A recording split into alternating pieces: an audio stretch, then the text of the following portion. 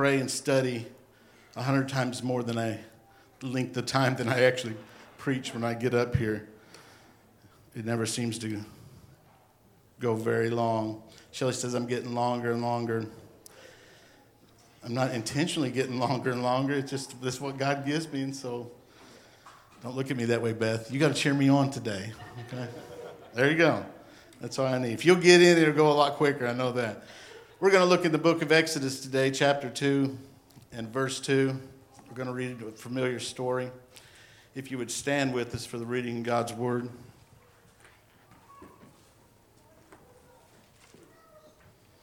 Exodus 2 and verse 2. It says, the woman became pregnant and had a son. She saw how beautiful he was and hid him for 3 months.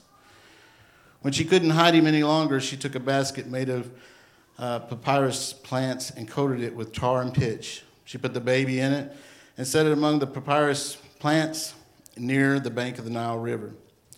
The baby's sister stood at a distance to see what would happen to him. While Pharaoh's daughter came to the Nile to take the bath, her servants walked along the bank of the river. She saw the basket among the papyrus plants and sent her slave girl to get it. Pharaoh's daughter opened the basket, looked at the baby, and saw it was a boy. He was crying. And she felt sorry for him. She said, this is one of the Hebrew children. Then the baby's sister asked Pharaoh's daughter, should I go and get one of the Hebrew women to nurse the baby for you? She answered, yes. So the girl brought the baby's mother. Pharaoh's daughter said to the woman, if you're not following along too good, this woman that they bring to her is Moses' mom. Pharaoh's daughter says to her, take this child, nurse him for me, and I will pay you. And she took the child and nursed him. Boy, in that last scripture, I wish somebody would pay me to take care of my kids. The word's already anointed, but we're going to pray right now that he'll anoint his servant. Father, I thank you, Lord, for the opportunity to stand behind this sacred desk. And I ask you, Lord, today that you anoint my lips, Lord, that nothing comes out of me that I want to say, Father, but it comes from you, that we can stress the point, Lord, that you've stressed to me all week. I ask you, Lord, for the seed to be planted deep inside that it'll grow at its appropriate time. I ask you, Lord, to move and anoint us in Jesus' name. Amen. You can be seated. Most of you know me and have known me for a long time. You know what I used to do. At 9 years old, my mom and dad went on the evangelistic field and got a big bus. We traveled the nations, preaching revivals, and our family would sing and everything. Mom and dad had 5 kids. I don't know why they didn't stop after me, but they didn't. They kept on having kids, and so they got what they got. You got what you deserve. So them are the rotten ones. It's just me being the good one.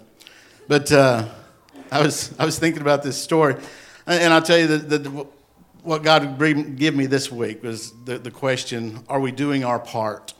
Are we doing our part? And it reminded me of a story. We were going to my grandpa's house in Fox, and we was driving the bus, and the whole family's on the bus, and we stopped in Morrilton, and we were going to get some fuel in the bus, and then we were going to go up Highway, I believe it's 9, and go on up to Fox, up that way. And me and my sister, I was about 12 years old at the time. My sister was about 3.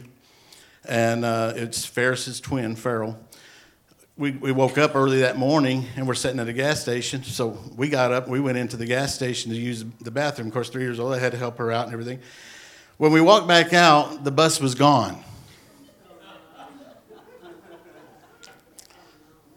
We had been abandoned. I'm dealing with that stress today.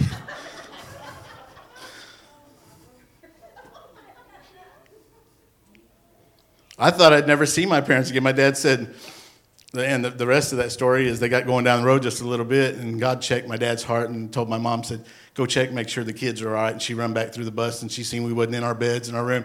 She come running up telling Dad, Farrell and Drew is not in here.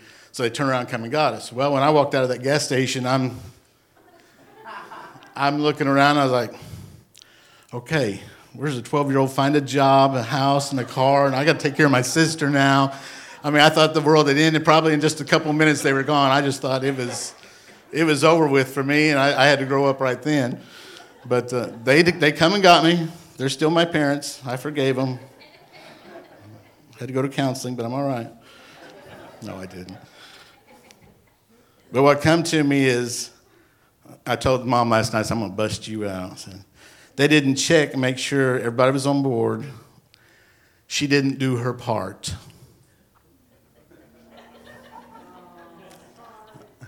She's sorry now. She's sorry. I remember another time we were in Texarkana, and I don't know if you know David Patillo, but David Patillo is a singer, songwriter, an awesome man of God. He wrote a bunch of Christian songs that you would recognize. He wrote one song in particular that a country artist, LeAnn Rimes, did, and so it kind of put him on the map even in that genre. But anyhow, we were at his dad's church preaching revival. Dad was preaching. As kids, again, I was about 12 years old. My brother was 10, 9 years old, whatever age he was. Video games was our life. All day long we did school. I mean, we had teachers in our school that, they carried belts and everything, and they tore us up. We didn't do school. We were homeschooled. And so during these revivals, we would go in and do school all day, and then at night we go to church. So we didn't see much daylight. And so by the time we get to the bus and all that kind of stuff, we'd change our clothes. Mom and Dad said, go change your clothes before you do anything, before we eat or anything after church. Go change your clothes. Well, me and my brother shared a room in the bus, and we obeyed part of their commandment, going and changing our clothes. But we got out of our dress clothes, and we were fighting. How many ever had a sibling that you fought with in your underwear? It happens sometimes, okay? So we're back there just fighting, and he obviously got the last lick on me. He hit me or whatever, and he took off running down the hall of the bus, running up front of the living area of the bus.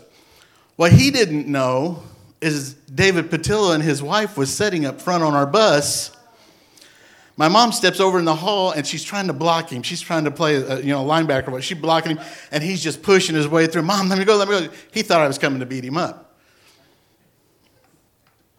He succeeded. He pushed her out of the way and got right in the middle of the living room, standing there in front of David and his wife. He told me, he said, Mom did not do her part. She was telling him real quietly the whole time, we got company. He couldn't hear it, though. He just kept pushing on through. But he told me, he said, Mom did not do her part that day. So he had an embarrassing moment. We see in sports, if there's no first baseman, the infielders have no one to throw to. We see in football that without a lineman blocking, the quarterback couldn't throw a touchdown. Boy, my team's seen that this year big time. Without other team members in basketball, we could never even take the ball out. It takes teamwork. Without a ball, we'd have games like basket. Let's go play some base. Let's go play some foot. Have to have the ball with that too. But every member of a sports team has a job to do. They have a goal to reach. They have a job to do. Without each player doing their job, the player or the mission of that team won't be accomplished. How many knows that we're a team of believers right here today? We are. We're a church body that loves this community, loves our family and friends, that we want to reach out and do our part to bring them into the kingdom. I'm going to tell you, I'm just throwing this in. It's not even in my notes, but it's not just our part to invite. I see it through the word. They were getting them saved and then bringing them in. Now, don't get me wrong. We still need to invite everyone. We need to be ready to lead somebody to the Lord in the produce section of Harps. I'm not going back to produce for a long time. I'm just telling you, after this fast. I've had enough vegetables. I started dreaming about VeggieTales, so I've got to... Everybody has a part in the kingdom of God. We've got to do our part. What we see in the book of Exodus, the birth of a Hall of Fame hero, Moses. We also see, to keep Moses alive, it took teamwork from his family. The backdrop of this story, Pharaoh had given orders to all the baby boys were to be instantly killed. His exact words were in Exodus 1 and 22. Every son that is born, ye shall cast into the river. Pharaoh was trying to weaken the Israelites. He was trying to kill all the Hebrew boys. Isn't it funny how God mocked Satan with his own words? The same river that was to bring death to all the Hebrew sons would be the same river to bring about God's divine will. It'd be the same river that baby Moses would find life and be introduced to the world. Someone once said, on that memorial day, on that memorable day, God floated his navy on the tears of a baby's cheek. But without his sister Miriam watching him and doing her part, he may have drowned or been killed. Not only did she watch him while he was in the river, she also does her part in talking to Pharaoh's daughter. I love this story because it's just, you see God working all through it, and the devil don't even know what's going on the whole time. Isn't that the way it is? The devil doesn't know what hits him when God starts working in our lives. She says, do you want me to go and call to you a nurse from the Hebrew women? So she may nurse the baby for you? I know she probably was giggling under her breath when she was saying all this. She knew who she was going to get. She knew what she was going to do. Pharaoh's daughter said, yes, go. So Miriam goes to her mom, Moses' mom, to get her and take care of her baby brother that's supposed to be killed. Not only that, Moses' mother was paid by the state to raise her own son. Again, how do you do that? That's a miracle of God right there. But Miriam had to do her part. She had to do her part. 2 Kings 5 and verse 1 is another story. Now Naaman, captain of the host of the king of Syria, was a great man with his master and honorable, because by him the Lord had given deliverance unto Syria. He was also a mighty man of valor, but he was a leper. And the Syrians had gone out by companies, had brought away captive out of the land of Israel a little maid, and she waited on Naaman's wife. In verse 3, chapter 5, it says, the girl told her mistress, if only my master was with the prophet in Samaria, then the prophet could cure him of his skin disease. And that's God's word translation there, that last verse. What I want to look at is this little maid. Are we doing our part? We see Miriam, she had a part to play. She had a part to play to bring Moses into Pharaoh's hands to be raised, Moses could go ahead and fulfill his will, God's will in Moses' life. And now we see this little maid. The Bible doesn't even give her a name, but she figures prominently in the history, and her testimony affects nations. It had been very easy for her to be bitter and angry towards God. Anybody ever been angry at God? Yeah? Pastor tells us all the time, you can tell God exactly how you feel. He already knows it anyway. She could have been easily angry and bitter for him allowing her to be taken captive away from her land, her family, and made a slave in Syria.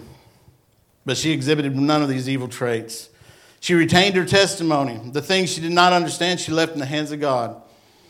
If this little maid didn't do her part, Naaman would never receive his healing. Not only the little maid, but there are others in this story that had to do their part. Naaman's servant had to talk him into his miracle. And today I asked Miss Metza and Taylor to help me out, to do their part. They're going to help us out. If you guys would, just come up and stand up. I love this scripture right here. Come right up here if you would.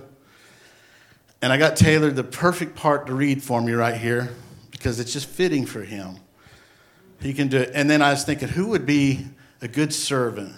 I was like, Miss Metza, I mean, she personifies servanthood. So I got these two to help me out right here.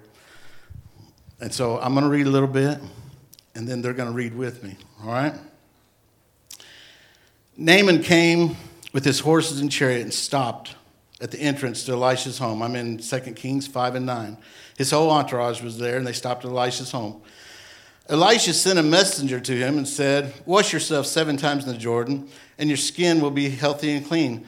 But Naaman became angry and left, and he said, I thought at least he would come out of his house, at least stand somewhere, call on the name of the Lord his God, wave his hand over the infected place, and heal the skin disease.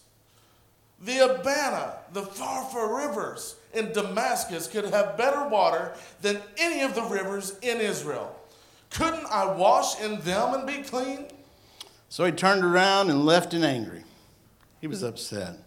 But Naaman's servant went to him and said, Master, if the prophet had asked you to do some extraordinary act, wouldn't you have done it? Why shouldn't you do as he said, wash and be clean? Thank you guys very much. They did their part, what they were asked to do. The last verse of that, verse 14. So he went and dipped himself in the Jordan River 7 times. And the man of God, as the man of God had instructed him, his skin became healthy again, like a little child's skin. They all had a part to play. Once again, we see the little maid.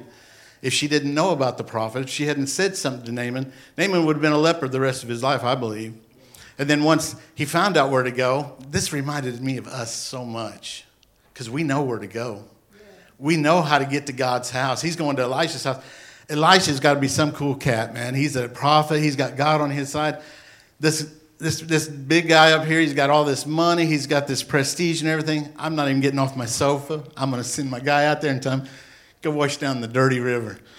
And I'm sure he heard from God for that. But I thought that was funny, too, because we're insulted sometimes when God wants to do something through us in a way we don't think it ought to be.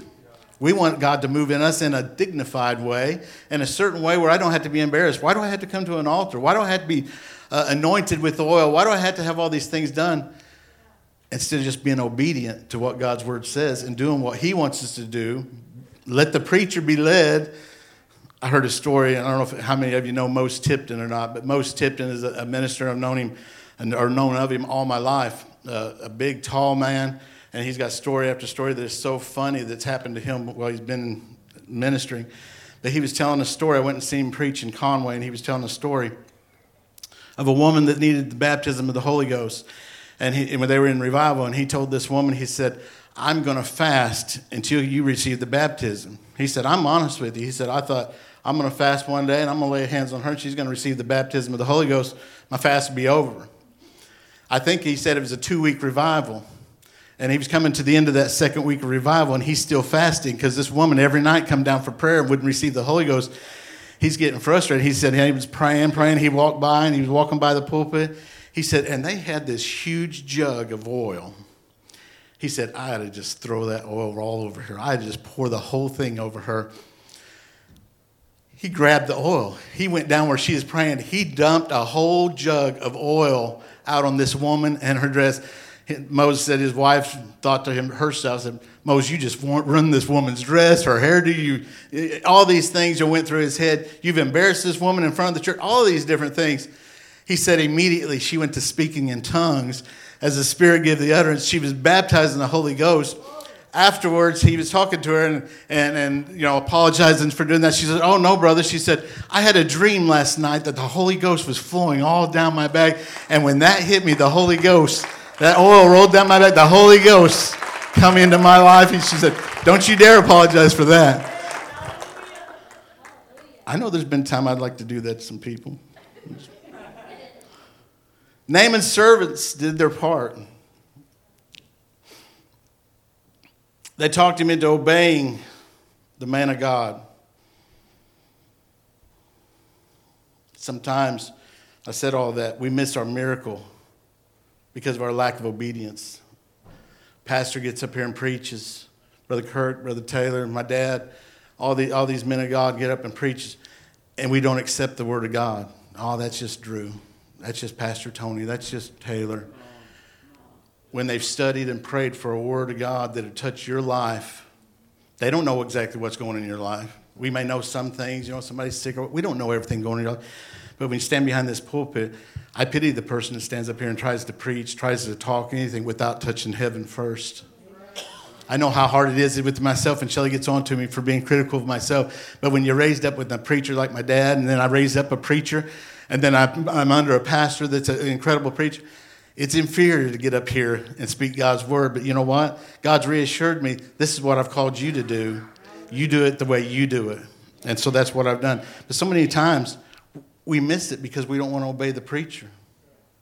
What do I do, Pastor? This and this is going. What? How can it? Well, first thing you need to do, you need to get in and pray. You need to do some fasting. I don't really want to fast.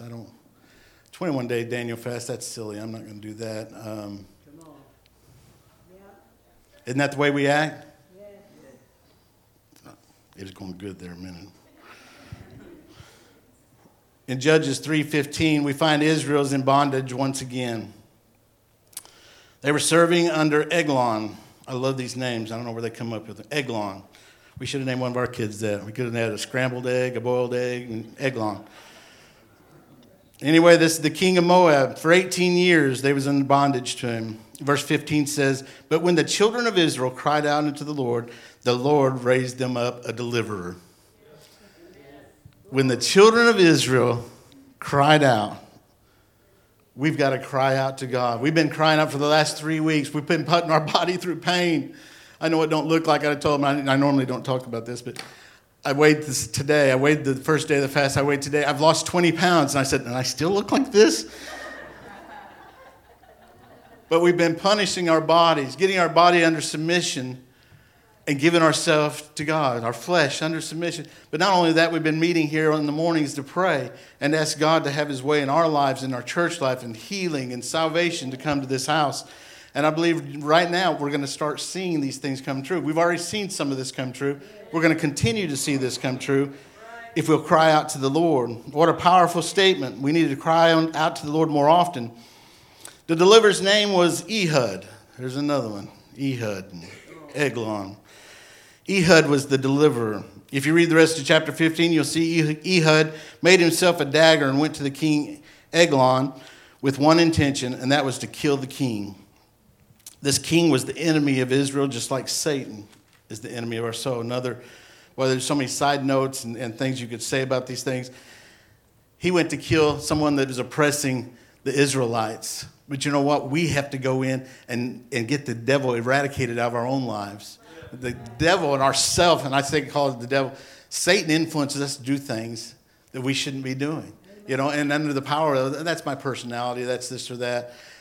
We need to be dying to ourselves and let Christ live through us. We need to be going in and killing some things in our lives. The message from God in Judges verse 20 is that every enemy of our Christian life is to be put to the sword. The sword of the Spirit, which is the Word of God, which means that the enemy not merely be defeated, but be slain, be dead to it. If Ehud doesn't do his part, there would never have been a deliverance for Israel. Because after he killed the king, he escaped from the palace and went to the Israelites and said, follow me, for the Lord has delivered your enemies, the Moabites, into your hands. Not only did he kill the king, while they're trying to figure everything out, he's going back to the rest of the Israelites saying, the time's ripe. The time's ripe. If I could say something to TFT right now, the time is ripe. We've been fasting. We've been praying. The time is right for us to attack and be on the attack. Tired of us being these soft Christians, we're just going to sit in this church and pray for everybody. It's time we get out in the community and start winning people, start touching the people, start touching the untouchable. People out there, we think, there's no hope for them. They've been a drunk all their life. They've been a drug addict all their life. They've been this or that all their life. That's not the way God looks at them. That's his child. He wants somebody to reach them. The Bible says they killed 10,000 of Moab's best fighting men, and none of them escaped.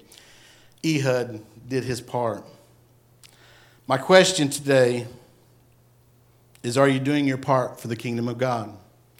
I know it was the 17th. We're going to have a meeting here for the workers. It'll be for leadership, be for workers, everyone that does anything in this church. We need them to be here that day. But then also, if you feel a calling to do something, you feel like, you have a ministry that's in your heart that you need to start or whatever, we want you here. If you feel like, hey, I want to be the guy that picks bubblegum off the sidewalk out there, whatever ministry that God's called you to, we need you here that day. If you have a burden for this church at all, we need you here that day. But we all have a part to do. Whatever that part is, we need to step into our calling. To be real honest with you, God gifted me to play guitar. He did. Not to sing. Some of you heard me sing would say amen. God didn't gift me in that way. But his hand's been on my life to minister through music. I've had people over and over and over play under the anointing of the Holy Ghost. And after church come up to me and said, It was like your guitar was speaking words to me. Speaking words to me. It's not Drew. It's God. It's the Holy Ghost working and me just being a vessel for him to work through. And I'm not saying that to lift me up. We all have a part to do. We've all got a calling that we need to fulfill. I dedicated myself. I developed my skills. I worked hard. Remember, if you was here a couple of weeks ago, we was talking about Lazarus coming out of the grave, but there was a part they had to do first. He said, move the stone. Remove the stone. Why didn't Jesus just say, the stone's gone? Me and Carden was talking about it again last night. I said, do you believe God has the power to blow up a rock? And he said, yeah. I said, if he can raise the dead, I said, couldn't he just took that rock and just flung it? And he goes, yeah. I said, why do you think he said, remove the stone? He goes, I don't know. So I got to preach to him again. Same sermon. It worked. It even got better when I taught it to him. God wants us to do our part. He wants us to be a part of the miracle. We know the power comes from him, but he wants us to be a part of it. That's the reason why. You have to develop your skills. You have to do what you have to do. If you're going to be preaching, I'm going to Bible school. I'm trying to develop what God's called in me. All right? Playing the guitar, I had to develop something. Sometimes my parents, they helped in my craft. They cultivated my craft. Sometimes cultivation looks a lot like a belt. Sometimes cultivation is very painful. But it worked. It worked. I had to allow God to move on me and perform what he wanted to accomplish in my life so my talent could be used for him. As we stop traveling, evangelizing, we come to an end. I thought, my ministry's over. I've been playing guitar and drums and traveling around the nation for I don't know how many years, 30 years probably. And so when I come to church, I wasn't giving up on God. I wasn't done with God, nothing like that. I just thought my ministry was over. Now it's time for me to sit in church and be the good church member and, come to church, pay my tithes and be faithful. And that was it. God was done with me. Little did I know, he sucked me in through baseball.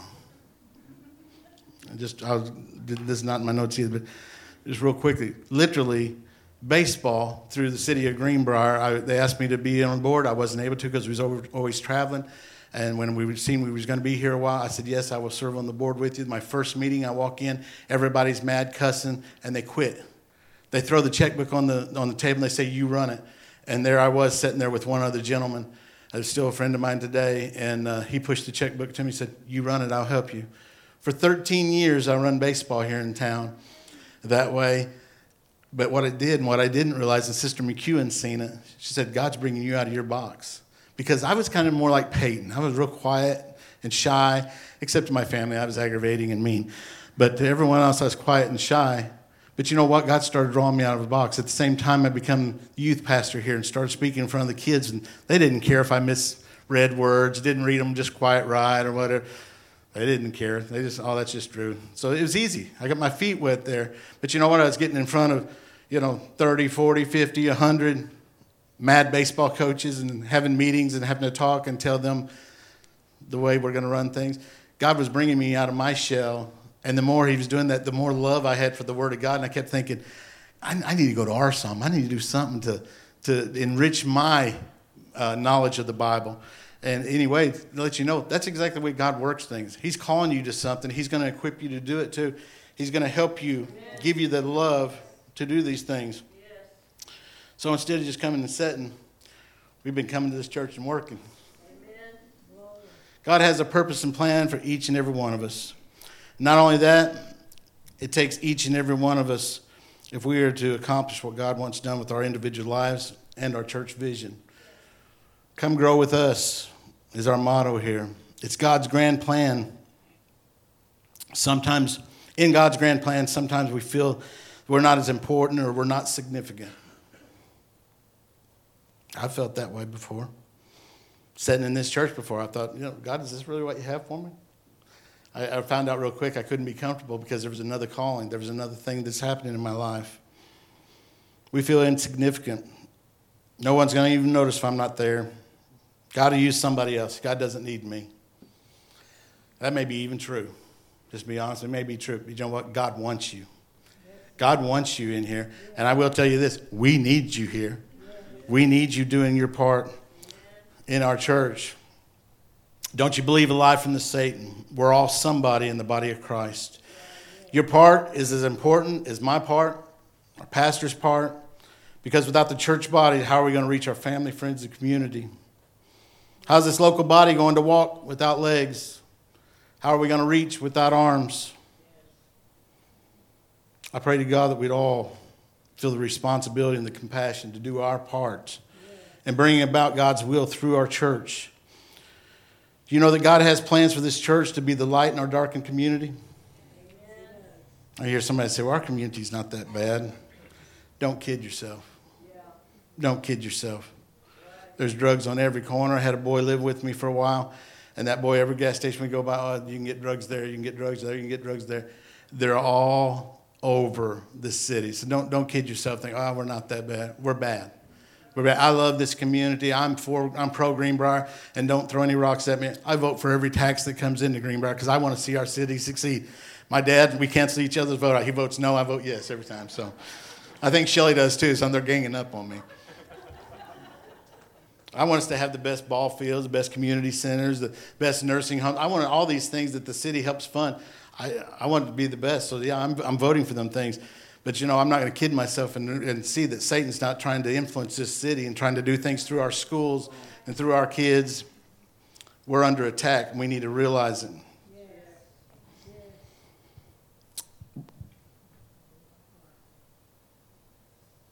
I believe God has plans for our church. I believe he has plans for our church to be spiritually, physically, mentally, and financially to prosper in all these areas this year. Amen. Do you know it's God's will for this church to be the hub in which the Holy Ghost flows? Yes. Well, he could flow anywhere, Drew. He could.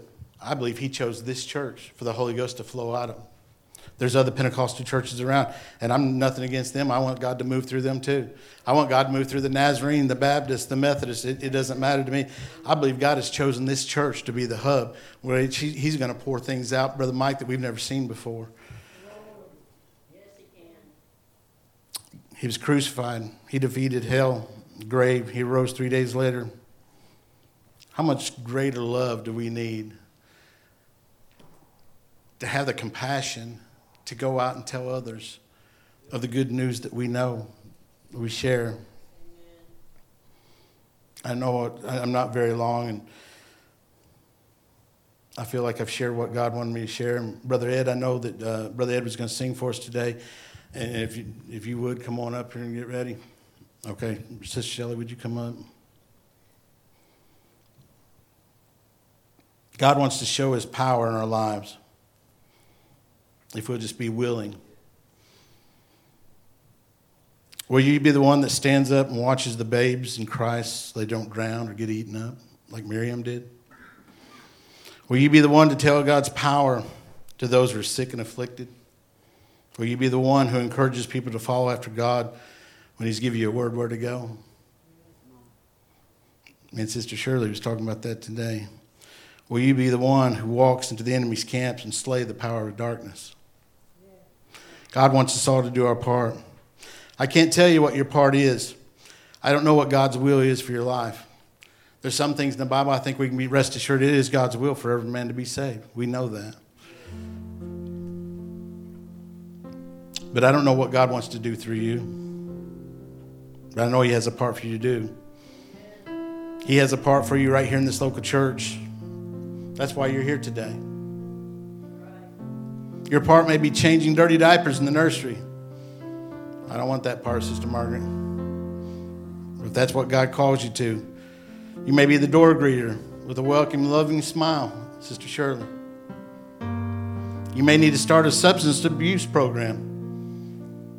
I don't know. I don't know what God has for you. But he gifted every one of us with something to help us carry out our assignment and what God's called us to. He'll equip us to do it. I'm the one, I feel so inadequate when I stand behind this desk. But I want to be obedient and do what God asked me to do. We need to all be obedient. Would you stand with me today? We need to be obedient to his word. We need to search our heart and ask God, God, what do you have for me to do? How do you want me to serve? Are we not servants of the Most High? we should be serving in some category. As I pray, would you find your place around this altar? Let's talk to God. Ask him to help us fulfill what he has, what his will is for our life. Father, I thank you, Lord, once again for the opportunity. Lord, for the opportunity to speak, Lord, your word. I ask you, Lord, right now that it penetrates our heart, Father. Lord, convict our hearts, Lord, that we find the place, Lord, that you want us to be in your service. Would you anoint us, Jesus? Help us to seek after you, Father. Help us to hunger and thirst after you. Thank you, Jesus. Thank you, Jesus.